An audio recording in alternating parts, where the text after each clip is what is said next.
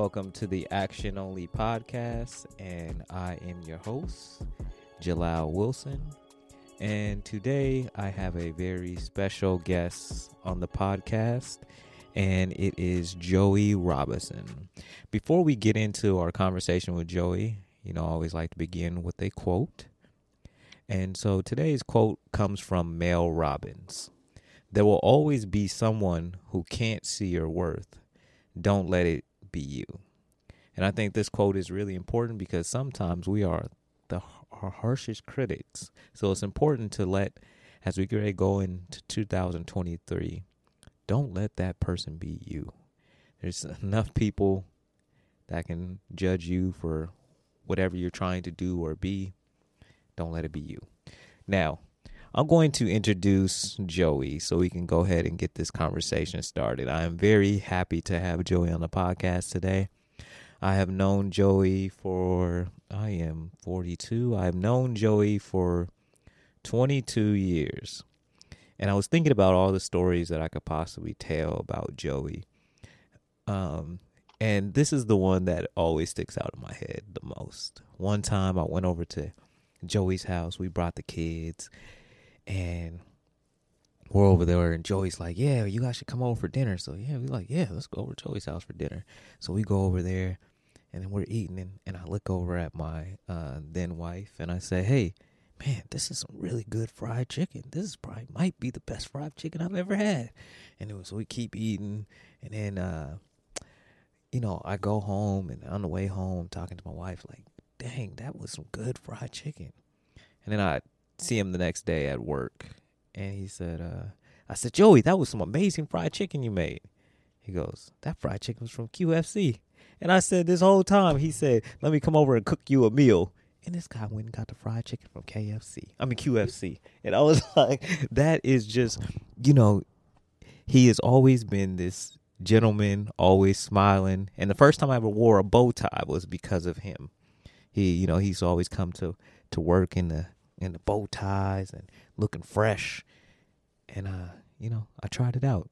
And I actually wore one the other day. And I thought about Joey when I wore it.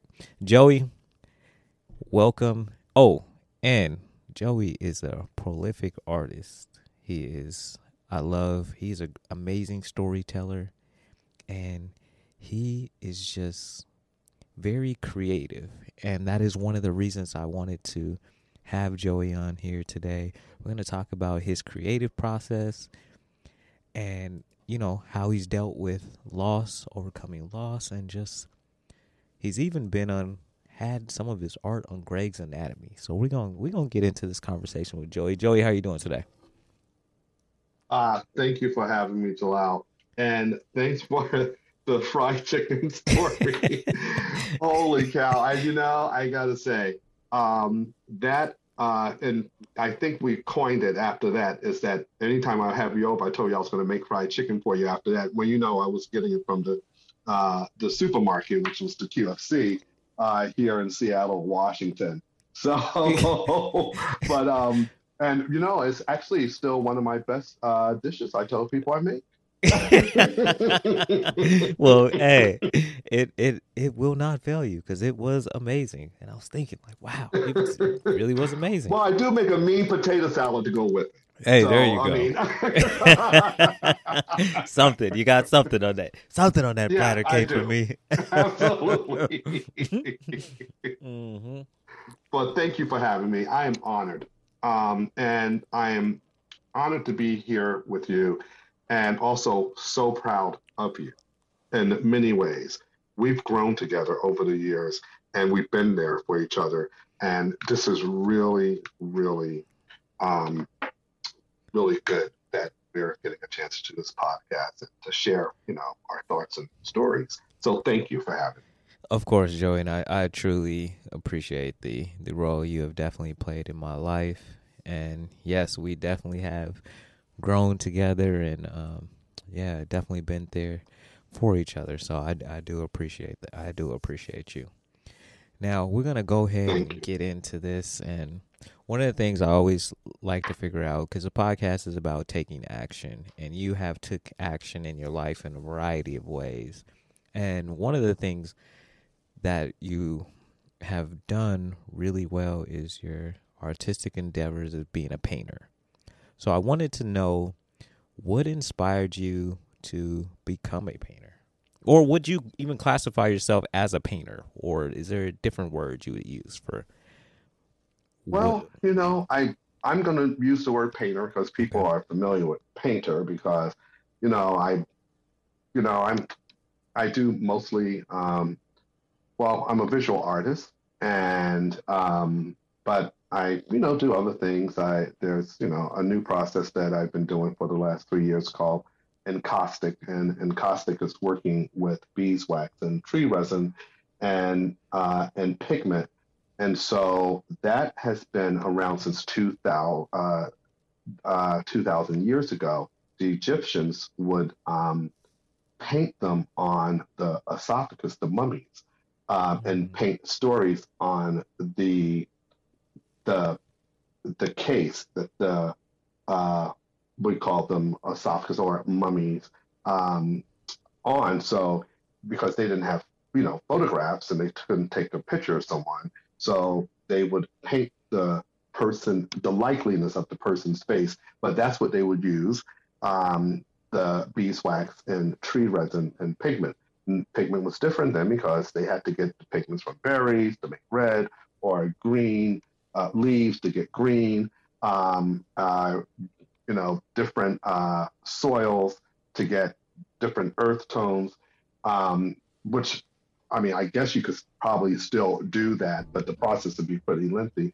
So I've worked in that, but yeah, I'm definitely a painter, and I paint mostly in acrylic paint uh, and canvas and paper, and so yeah, I'm gonna take painter. okay. All right. Thank you. Yeah. Wow. Okay. And I did not know that process went back that long. That's amazing. Yeah. Yeah. Wow. Wow. Yeah. Okay. And That's the funny thing about it is that, when I do it mhm, now, I think, you know what?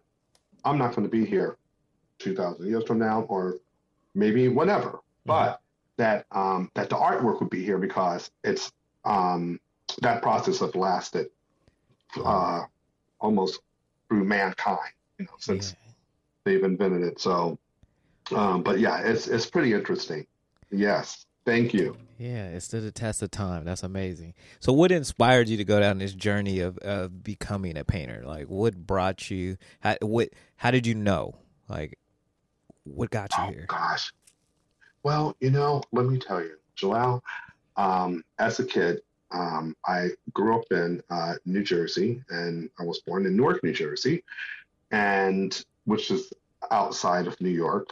And my mother took, because I was one of five, the last of five kids, and my mother had me kind of late in life because she had been uh, having children, since she was 20, and then uh, her 20s go by, and then she had my brother who's close to me in age, 4 years older, in her 30s. She had me in her 40s, and at the time, women, that was kind of looked, frowned upon as having a child so late. But I mean, come on, what can you do? And so I was that kid, and so and she had to find ways to entertain me because she was an older parent, and Mm, she noticed that I liked to draw, and she noticed that I was quiet when I would color and draw. So I mean, believe me, I had more coloring books than any neighborhood kid. They would come over and be jealous, like, "Hey, Joey, can I get one of your coloring books?" You know, because they would have to share or something with their siblings, and I was like the rich kid of coloring books. I had a whole stack of them and crayons and stuff. So then she would take me to the museum, uh, and this is the Newark Art Museum in Newark, New Jersey, and we just called it downtown. And I would, she noticed that I would be mesmerized and quiet. And she always told me, she said, okay, because I would, as a kid, have a high voice to talk. She said, you have to use your museum voice, and so I go, okay, I have to use my museum. Yeah. And I would get real quiet, but I looked at the colors and the textures, and I would, and I was mesmerized, and I thought, I said, I want to do this. And I didn't know what it was I wanted to do because I was a kid, but I wanted to project what I was doing as a kid, like coloring books, to something like what I was looking at in the museum. And so she noticed that that was a calming spot for me. So we would, we eventually started going to, because she was a stay-at-home mom with me up until I was like 6 years old. So I remember going, I don't know how often, but at least once a month to a museum. And then we ventured out because New York City was a 15-minute train ride away. And so we started venturing out to New York City or we would just call it the city from that area. And she would tell her friends, they said, why are you taking the baby, to the museum? She said, it's his quiet time. And she said, and he's very, very respectful of how he enters the museum. I would get, she'll say museum, she said museum voice, and shh. So I started with wanting to paint like those artists. And in particular, there was an artist that I just went crazy over because he had images of kind of they were kid-like images and block type, and that artist was the famous Jacob Lawrence. And I would look at him, a black artist, and he had black people in his art, which as a kid, from an urban area, I identified with. And I said, wow, they have the same skin color I have. They have the same expressions that, I know of. So I was intrigued by that. And so that was the beginning of me wanting to become an artist. And my mother told me, she says, well, this artist he's famous. She said, but not every black artist gets to be of this magnitude. And Jacob Lawrence is originally from New Jersey, and he eventually, in his career, took a teacher's position at the University of Washington as a professor in their art department. He was the first black professor of art at the University of Washington. So he was invited to come out, and so that's where his fame really became noted. And this is funny because I remember asking my mom. She was, helping me read one of these children's books, and it had about art, and they had this famous artist, Jacob Lawrence, and they said that he lived in Seattle, Washington. So I asked my mom. I said, is Seattle close to New Jersey? So she says, no. She said, it's not. She said, it's way across the country. So we pulled out a map, and she was showing me where we lived in New Jersey and where Jacob Lawrence lived. And, it was only the United States. And I looked and I said, wow. I said, he almost lives out of the world because that's a long ways from New Jersey. And so I was inquisitive, how did he get there? She said, well, he probably took a train or he flew, and I was like, wow. I said, so why did he go there? And she says, well, I'm sure there was an opportunity to take him there.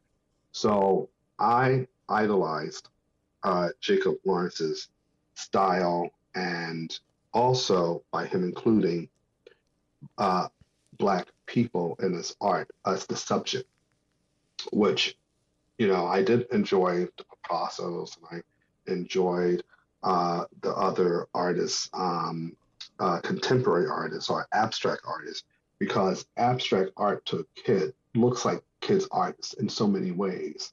So kids can identify with that. So, and that's what I identified with as well. So, with that being said, um, I, I took a strong hold to Jacob Lawrence, and he became my mentor at a very young age, wanting to be an artist.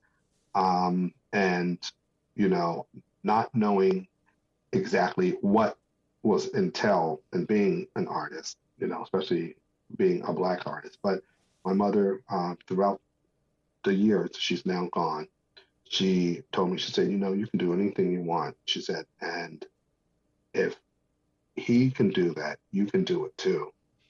So he was a big role model as an artist. Um, so that's, but this is the really funny thing. So, throughout the years, I'm, painting, and I'm living in New Jersey, and then I go to school in North Carolina, and I'm at art school here at North Carolina Central University, and Durham, North Carolina. And my family are originally from the Carolinas, and South Carolina. They were all born, and then they kind of migrated to North Carolina, and then migrated to New Jersey.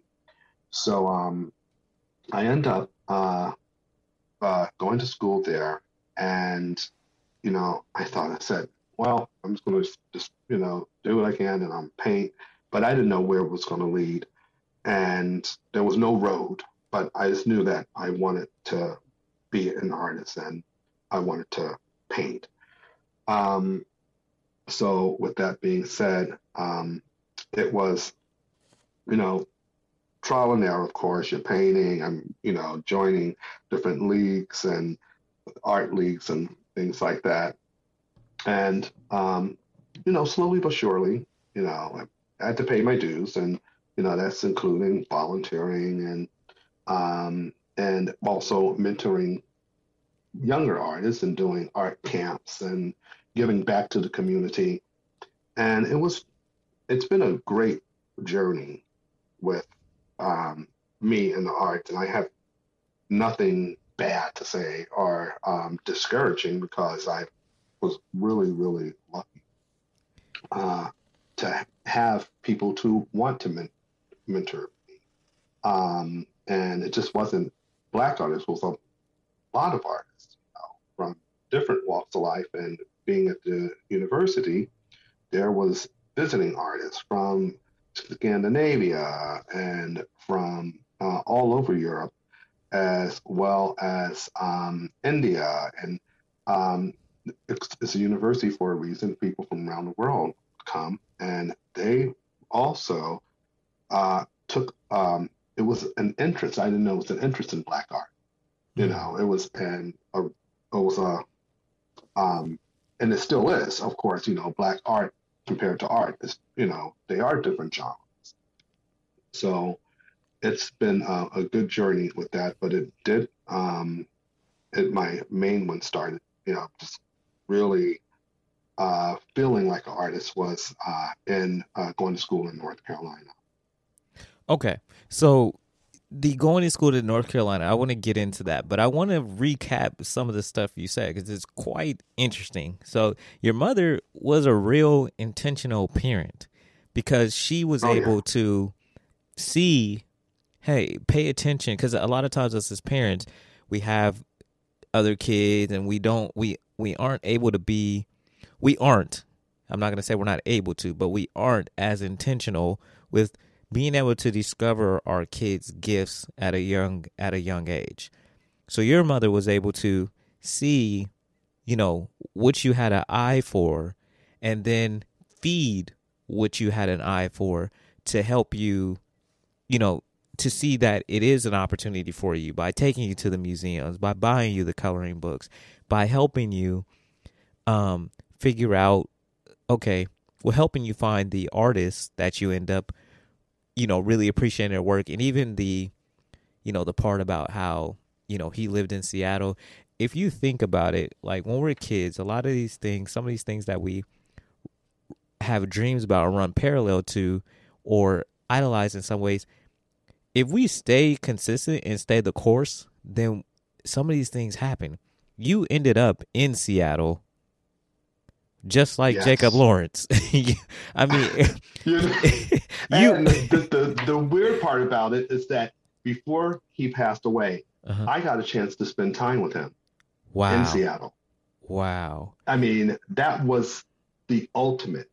And he was an aging man, but I got a chance to spend time and get a chance to go to his home and know his wife. Wow. And, and he was a man of great wisdom and little words. Mm. And I remember telling him when I got to Seattle, I said, Mr. Lawrence, I said, this has taken a lifetime to get a chance to meet you. I said, and it's really an opportunity. And he looks at me and he said, the opportunity is mine. I said, thank you for coming. Wow. And, I mean, what can you say? You got the master who is Wow. still gracious and genuine and one of the most prolific Black artists in the world that, and I thought, wow, it came full circle, Jalal. It just, and it was quite the moment. Wow. But yes, I came, and that was not my intent to come to Seattle to meet him. Right. I But came, it just happened. yeah, it just happened. It just happened. And I came to go to school in Seattle. Mm-hmm. So I attended the Art Institute of Seattle, and that's what I came out for, never thinking that I would get a chance to meet him, spend time, and know his wife, and at the time, who was his widow, Gwendolyn, another great Black female painter, Gwendolyn Knight. Wow. Yeah, she was spectacular in her own right. But remember, at the time, there was a lot of female, like, spouses of famous artists. And, it was just the time in the generation. The men were the big artists, but their wives were really good artists and very prolific as well.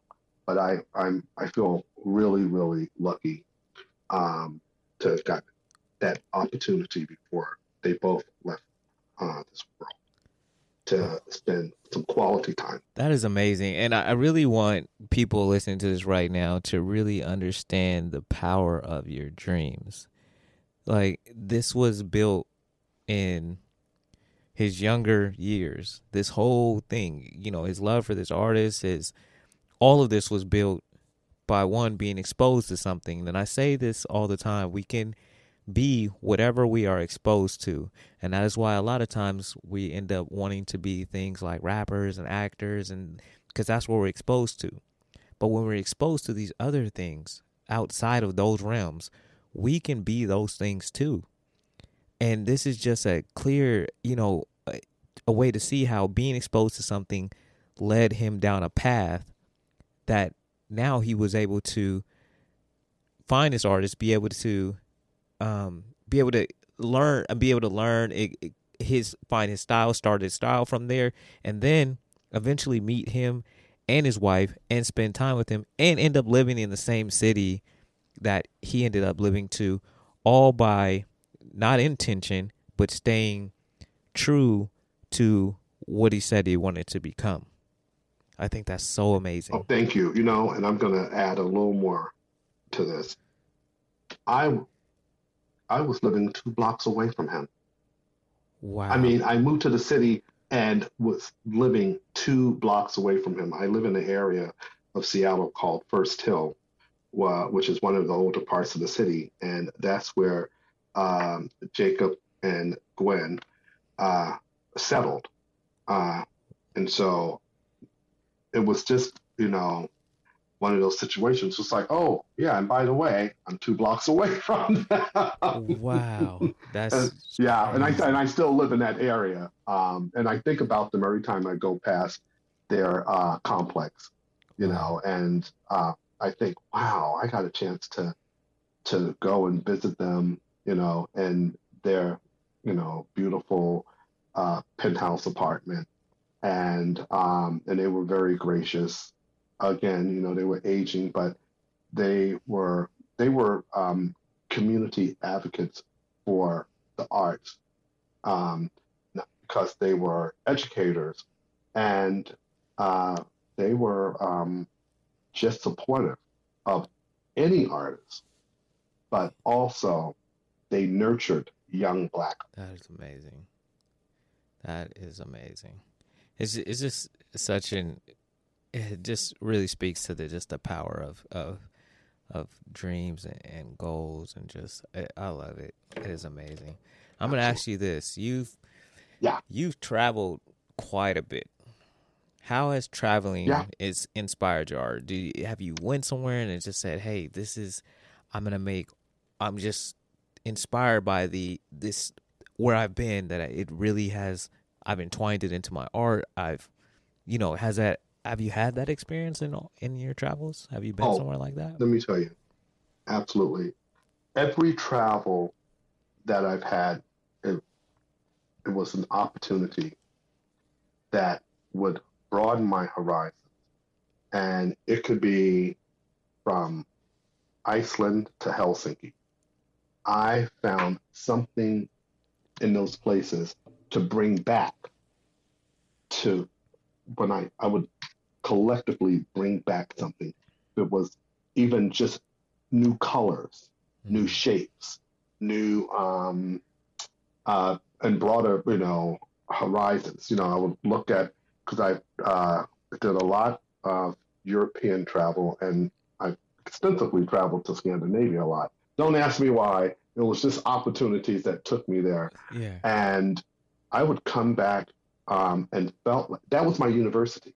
Mm. That was my extended university, is to travel Yeah. and to learn stuff. And I would, go at, and stay lengthy times, from weeks to a month sometimes.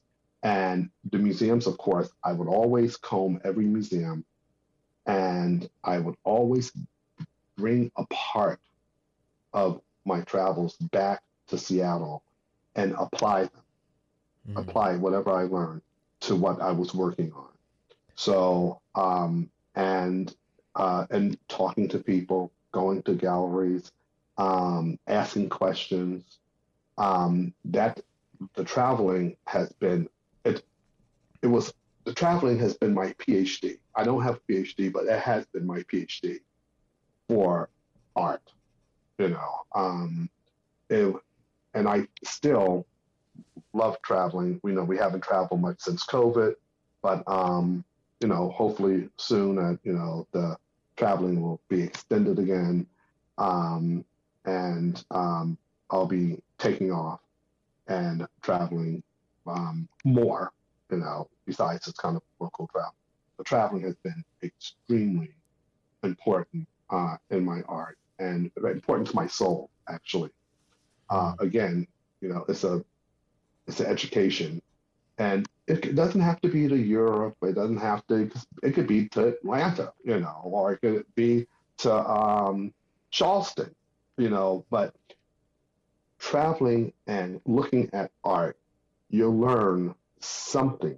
I mean, or you should learn something from those travels. But yeah, I have traveled a bit, and mostly European travel, and uh, mainly to Scandinavia. I think one of the interesting things you said right there was that when you came home, the things you learned on your travels, you applied. A lot of times Yes. we get the information, we see these new things, but we don't do the next step, which is apply.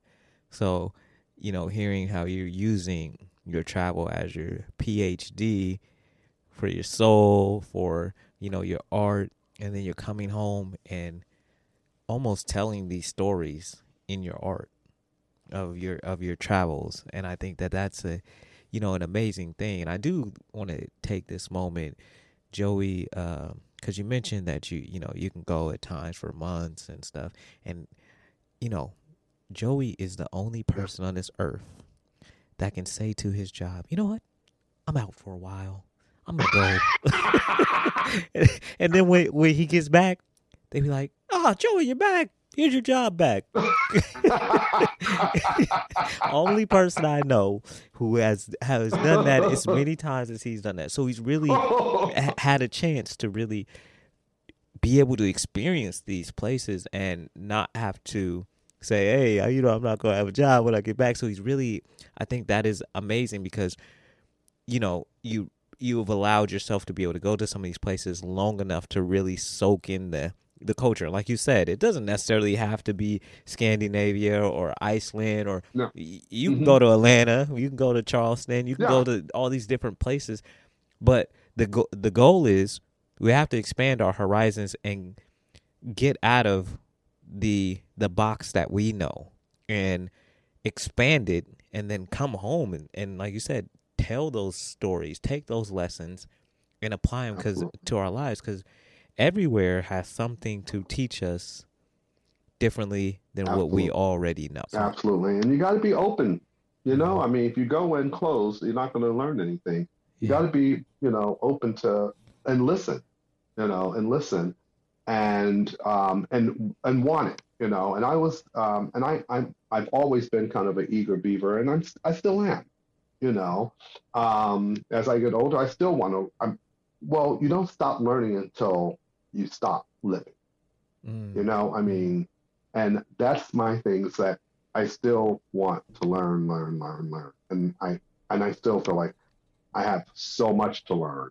I don't feel like I've done it all. I feel like, because when I wake up in the morning, my objectives are well, first of all, how can I help someone? How can I share my love? And how can I be of service to someone today? Then how can I spread my love? Because, I'm not a wealthy, rich artist, but I'm rich in soul and spirit. And how can I share that with someone and help them make their day? That's the first thing. And what can I learn? And how can I put a smile on someone's face, even when I'm sad? Yeah. How can I put a smile on someone's face? And with that being said, I've had my share of sadness, and I've had my share of feats, and but at the end of the day, it makes me happy to know that I've touched someone's life at some point, just because it fuels my soul. It does. So I'm so learning and sharing. That's what I do every day. I get up, have a cup of coffee, and make notes, thinking, how can I make a difference in this day with other people? Because I love people. And, when you throw it out there and you love people, guess what? You get it back. Yeah.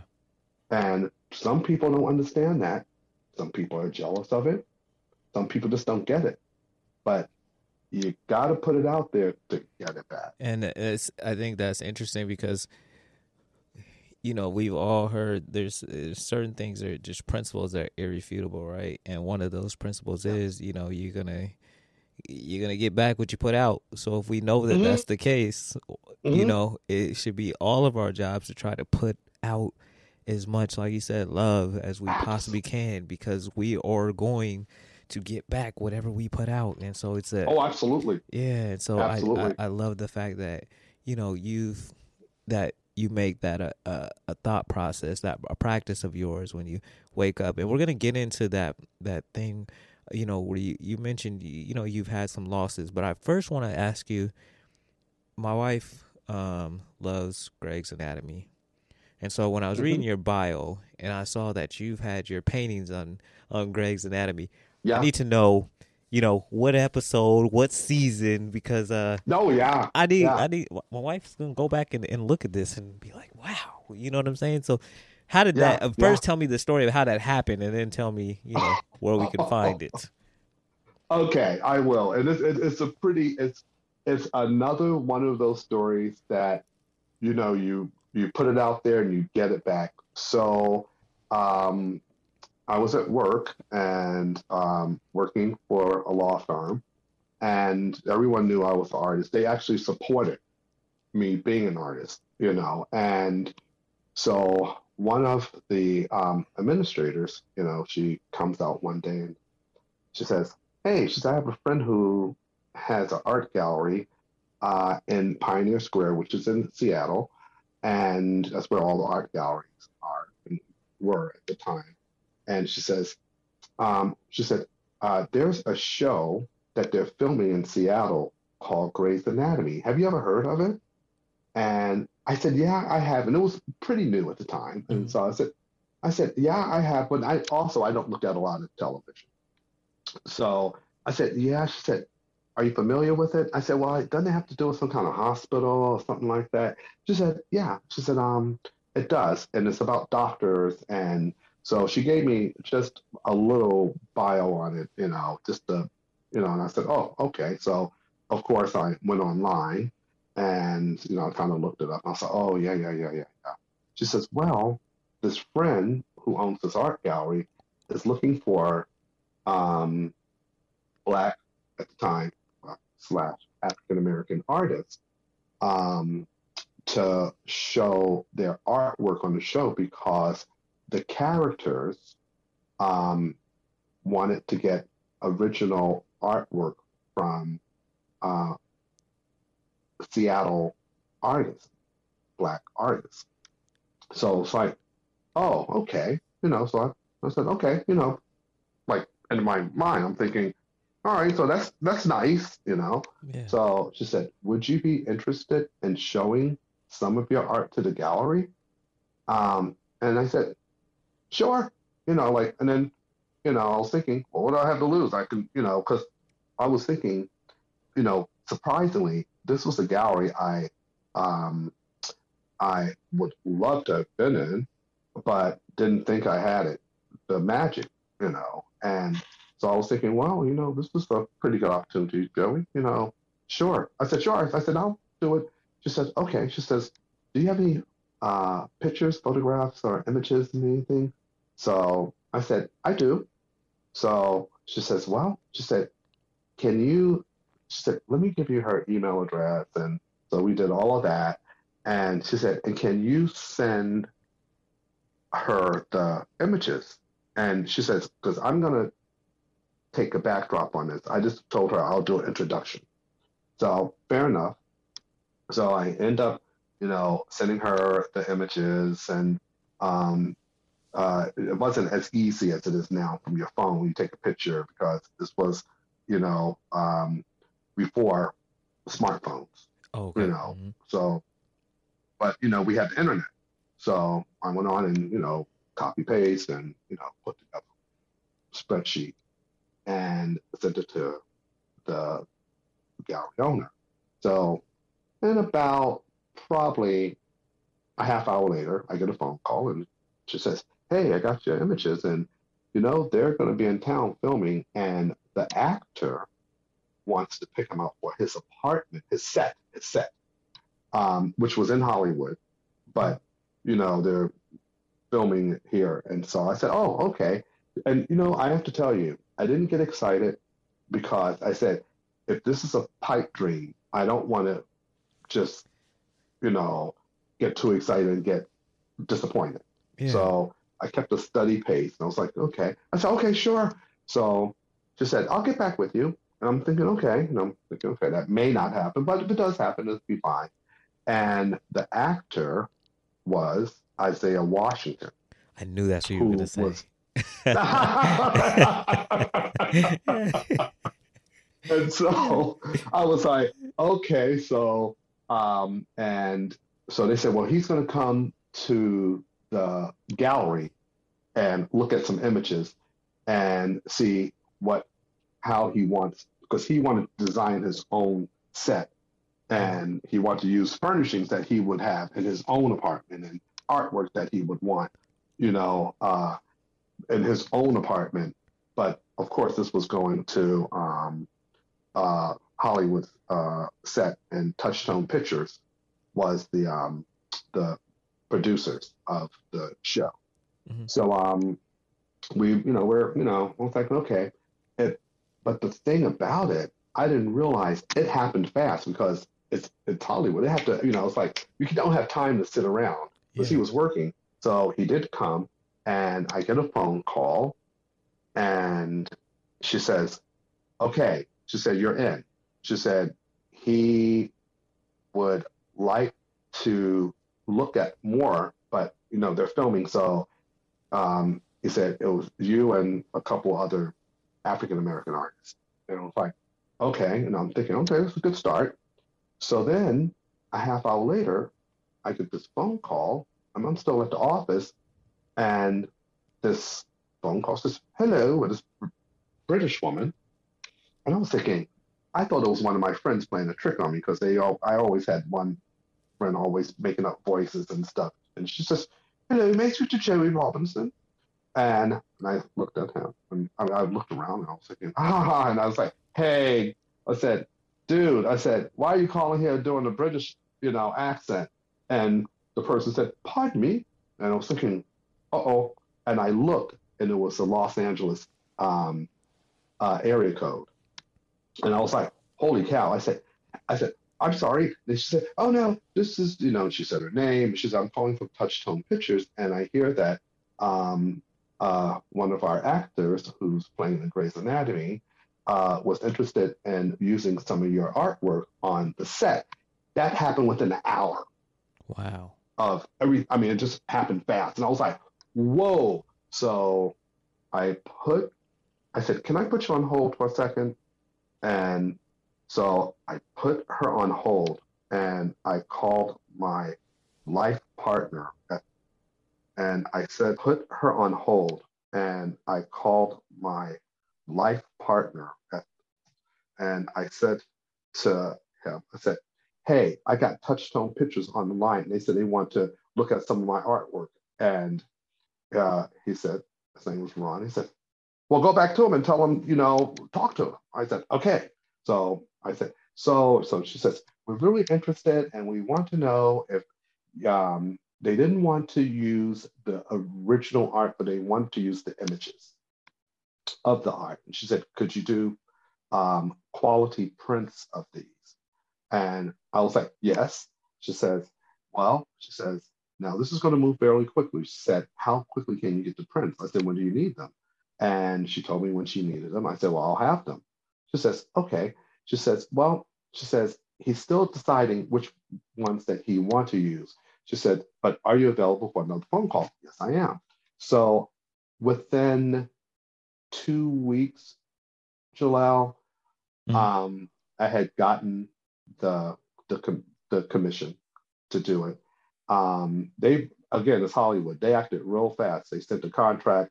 I had the law firm that we were working for look at the contract. They thought it looked good, and I was still nervous. I didn't want to. This I was thinking, okay, if this falls through, I'm fine.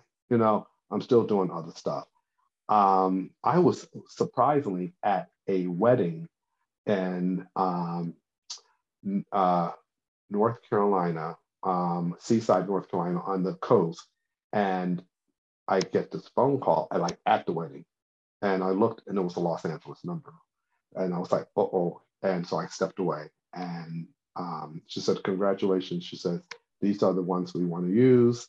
Can you get them to us within, X amount of days?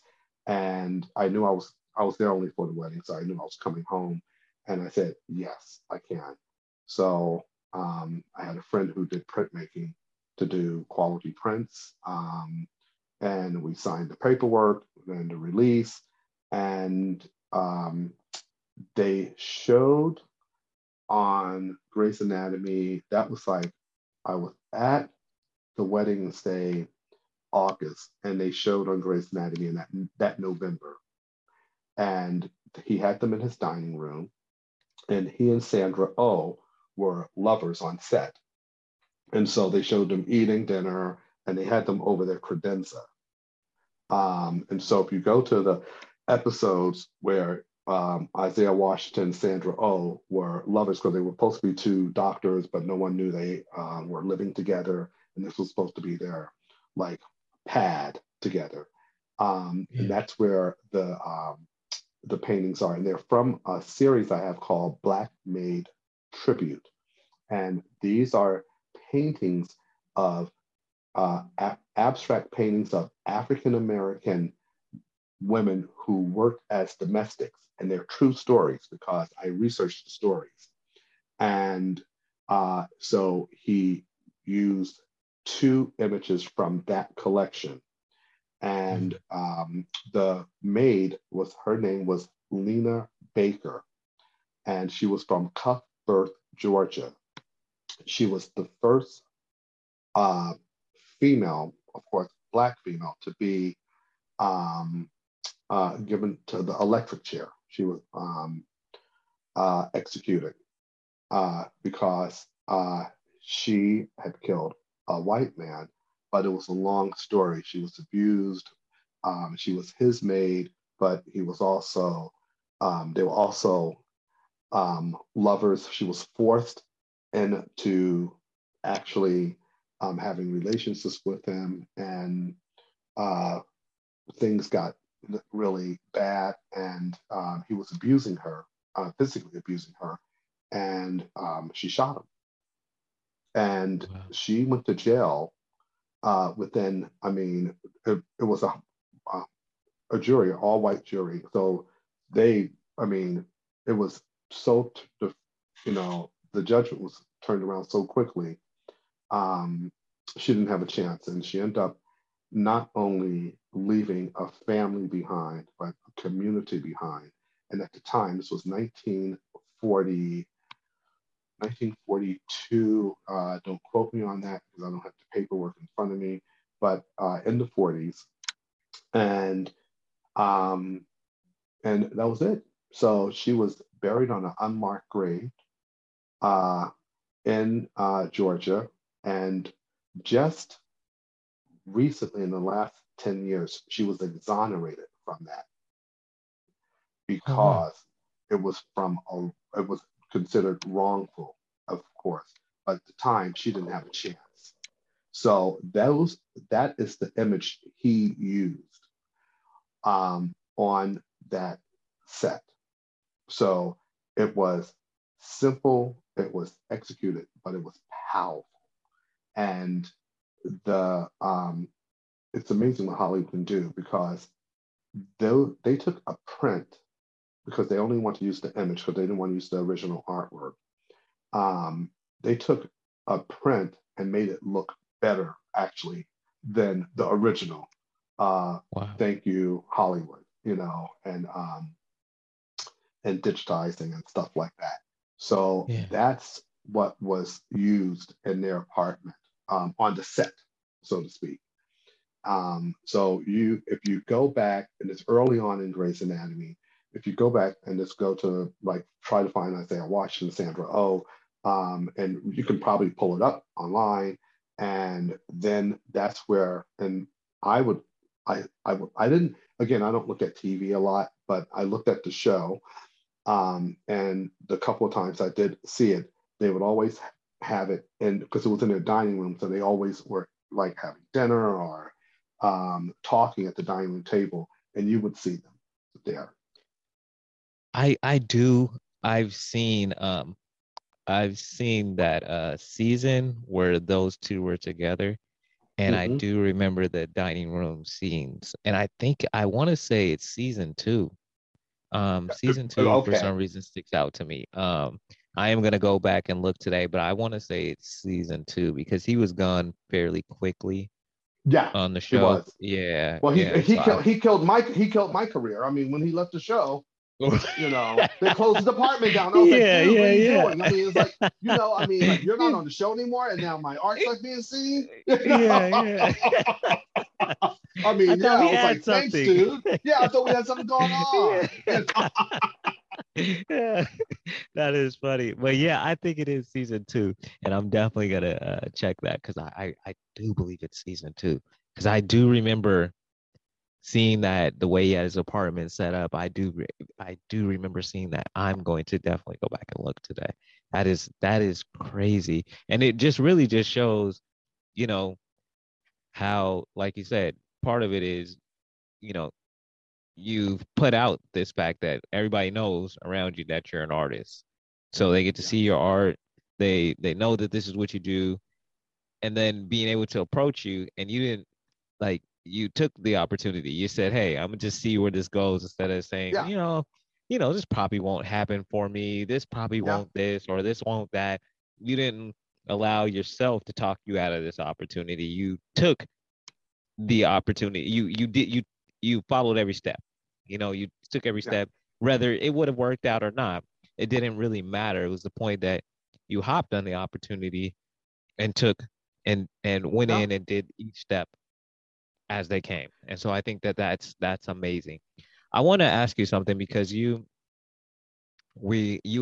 talked about, you mentioned his name being Ron earlier. Yes, yes. You lost Ron. And Oh, I know he was someone yeah, important to you. absolutely. How have you noticed any change in your art since your experience losing him? Yeah, I had a lull because he was my manager. I mean, and even though we both had different careers and jobs and stuff like that, but the art was um, our team effort. And so he managed the I call it the Joey M. Robinson Studio. That's what if anyone wants to look up on Instagram, it's the Joey Robinson Studio. So he managed the Joey M. Robinson Studio. And we made it happen together because it went from a dream to reality. And um, so uh, the art did change, but after kind of, getting myself together, um, and I'll just say it was a tragic death and it was a sudden death. Yeah, So I was in shock for a while. Um, yeah. and so, but it took about, it took a little time, but I kept plugging at it. I didn't stop it. I just kept plugging at it. Some days I did more than others. Some days, I would just sit there and not do anything because a part of the magic was gone because Mm. it took two of us to make that magic, and now with only one of us, it was me. And so, I had to do a lot of soul searching and convince myself that the art was still there because he was such a visionary of his own kind and Mm. taught me to be a visionary. And I was thinking, well, and I talked to myself in the third person, well, Joe, you can either continue to do it or it can die as well. And I knew that we had worked on it so hard and he had laid a plan down. And I said, just go on the business. It was a business plan and our journey that he had laid down. I said, well, if you're going to really continue to respect what he's helped build, you're going to continue to build. And that's when I started working again in the studio. And I said, I mean, I went for it. I went in the studio and I was like, Ron, this is for you. And the art as I healed, the art started taking off again. And that was my that was my salute to him. I said, the art, I said, just because you're no longer here doesn't mean the art dies too. Because I knew that he would want the art to live because we worked so hard and we worked years on it. I mean, years. So Yeah. I just went back into the studio and I started new stuff. And then I started going back to old stuff and improving and making it better. um, and doing and modernizing it and changing it. And the series one was the Black Maid tribute, which now I've changed it's called the Black Maid Collection. And then the Pullman Porter collection.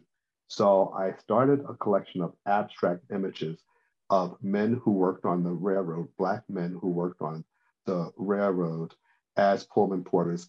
Pullman porters, their longevity was from 1870 to 1970. George Pullman started the Pullman porter uh, sleeping cars, and these were ex-slaves because this is after slavery.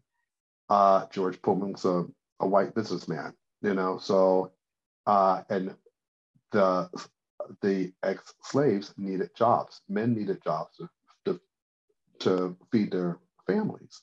So he saw opportunity, and they got an opportunity. Not to say that it's a long story, but not to say that it was all good, but he put them to work, and they can at least feed their families uh, and get training. So in a way, he was a hero, but in a way, he wasn't because he did exploit their um, their working. You know, I mean, they worked for low or nothing, and they were treated poorly uh, because George Pullman also had white employees too. So of course they were, you know, the ones who benefited. The they didn't benefit as well, but they did the heavy lifting. And um, so I did a series and another story series. These were true stories of African American men working the railroads, and but the heroic part of this in 1925, they fought so hard, and they end up getting their own union, Oh and wow. uh, that was big because that was the first black union ever. And not to say that they didn't have pushback, because they did. With that being said, you know, I it was the maids and then the Pullman porters that actually are the foundation of my collection of art, and it's become that. It wasn't intended to become that because I am still consider myself an abstract slash folk artist. So Mhm. these images are a component of um, a story first, and then abstract images. So that is the basis of what Ron and I started for the Joanne Robinson Studio. And I do other stuff too. You know, it's abstract. I do, like I talked about, the encaustics and that. And I do watercolor. I do a lot of stuff. But for the base of what Ron and I built for my business were based on the Black Maid Tribute slash collection now. And That is amazing. So you kind of, like you said, it was sudden. It was very unexpected, and you absolutely. you did something in a time period which was you took some time to heal, and Yes, then in absolutely. that during that process, you had to have a conversation with yourself because a lot of us, when life gets hard, we get overwhelmed. The first thing we want to do is kind of ball up and Oh, throw for sure. in the towel, and so you For had a sure. conversation with yourself and said, hey, what would he have wanted me to do? We had a Oh, plan. absolutely. Now is my time to see this plan through. And then you went back and you hit your art harder than you've hit it before, and you were able to see, from a Absolutely. different lens. And like you said, you started improving things and you started making them better, and then you kind of, so it really sounds like it changed, changed a lot for you in that process of losing someone. His his death was a game changer, Yeah. and so I had to make it a game changer. Hmm. Yeah. Yeah.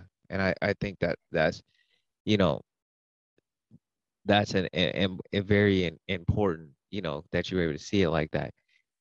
This kind of leads me into my second to last question. Yes, You're you're in your 60s. yes. Is it the drive that, you know, you want to feel, you want to live out the plan that you guys created that keeps you going? Or is there something else you've accomplished? One could say you've accomplished a lot, you know, is Thank that you. still what drives you? Yeah. Well, I mean, you got to have some drive to keep going. So it does, but also it's the vision that we started that I had no idea it would even come this far. I've been doing this, over like almost a full-time job over 20 something years.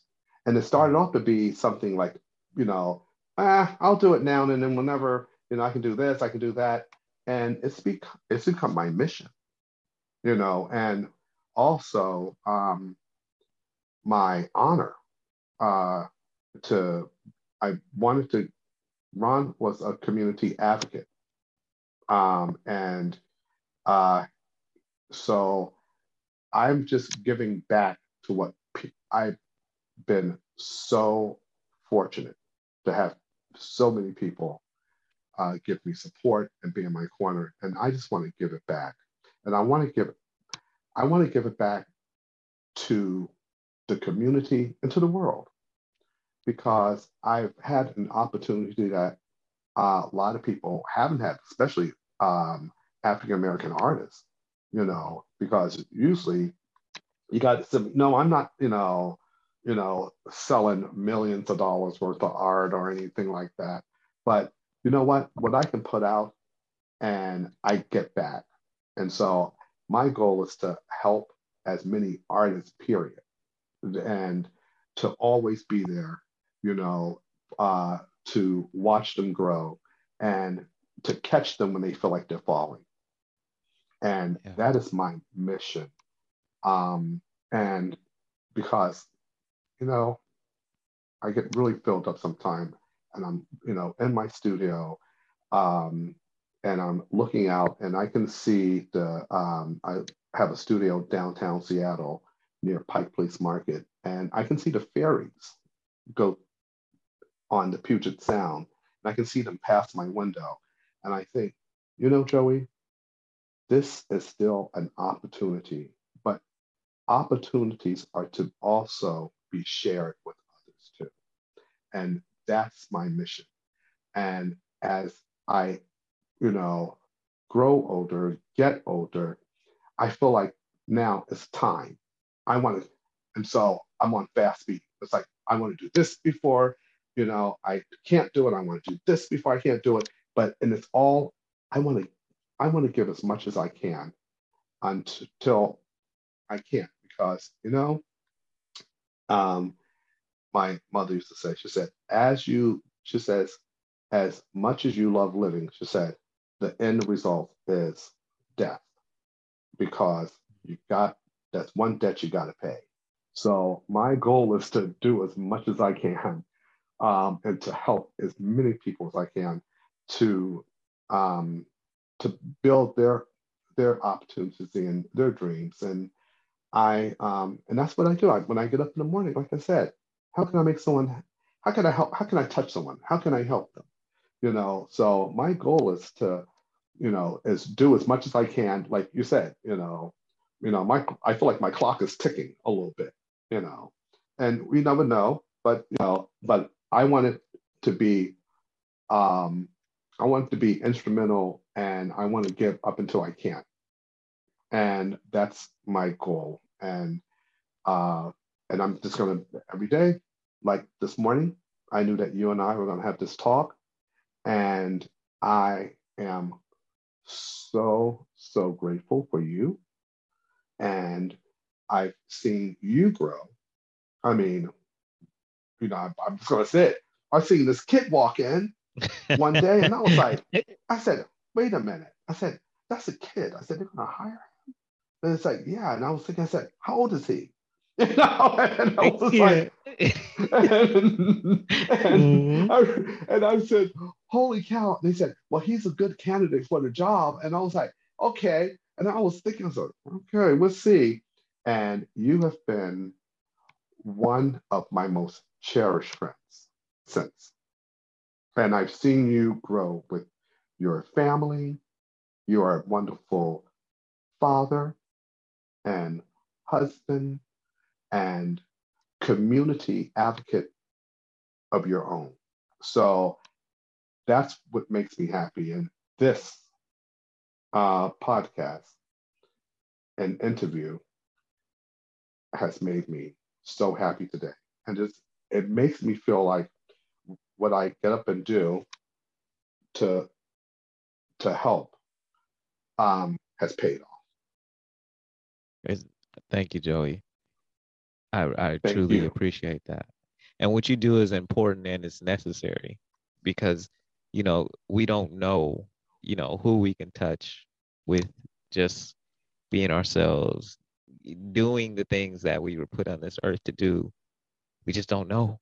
And so I love the fact that, you want to leave that legacy of being able to give back, be able to help other artists, being able to be there for people, being able to put a smile on people's face. It is something that I've witnessed over the years of all these years of knowing you. But it is, I think it is a beautiful thing to see that that is what you are committed to. And I think this rolls into the last question. If someone is struggling today Yeah. on taking action on their dreams, what would you say to encourage them? Well, one, don't stop dreaming. And because, or don't be afraid to dream.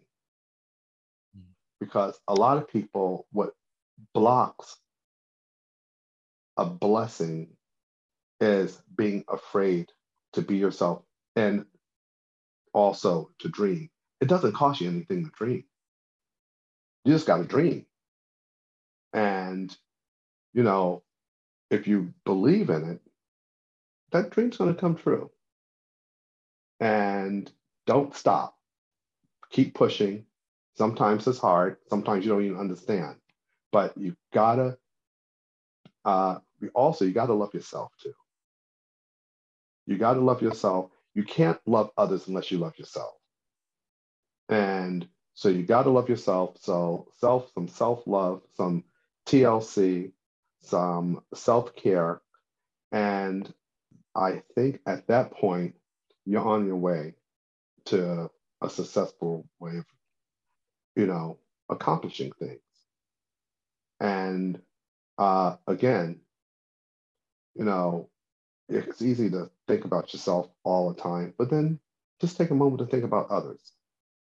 Because, I get up in the morning, I think I have heat, I have a home, I am drinking coffee, and those are, some people don't think about that, but those are huge things that just kind of works out. So just believe in yourself, and then you can believe in others. And also, it does take a community.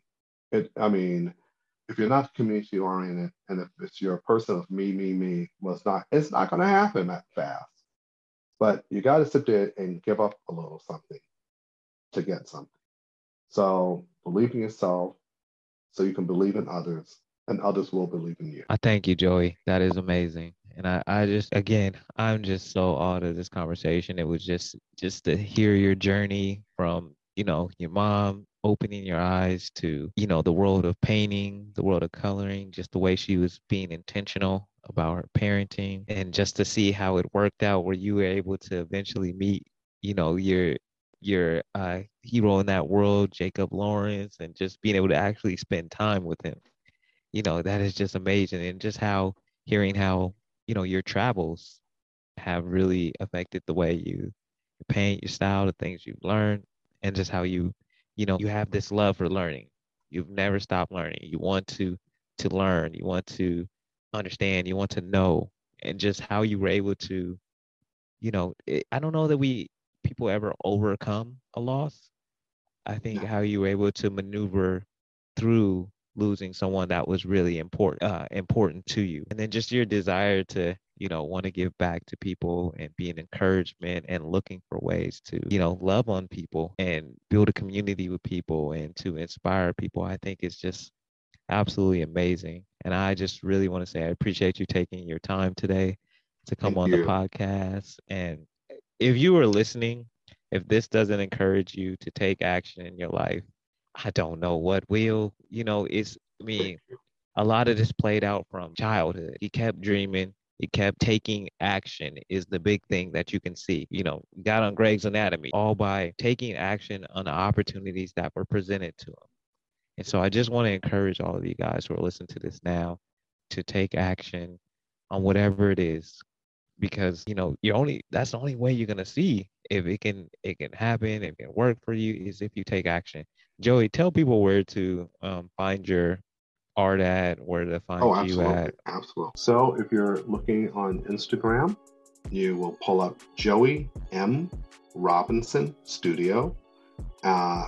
If you need to look at my website, it is joeymrobinson.com.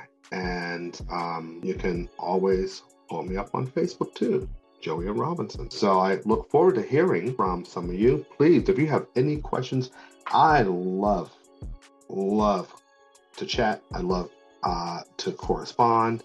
So if there is anything that you have question or you need some help with, please reach out.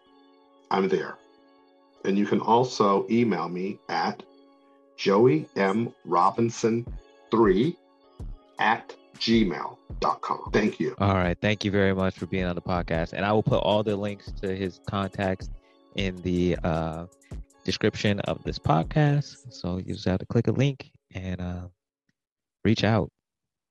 Thank you. And thank you, Jalal. No problem. All right. And this has been the episode of Action Only Podcast. And I'm your host, Jalal Wilson. And today we had Joey Robinson. I just want to say thank you guys for tuning in. And until next time, be blessed.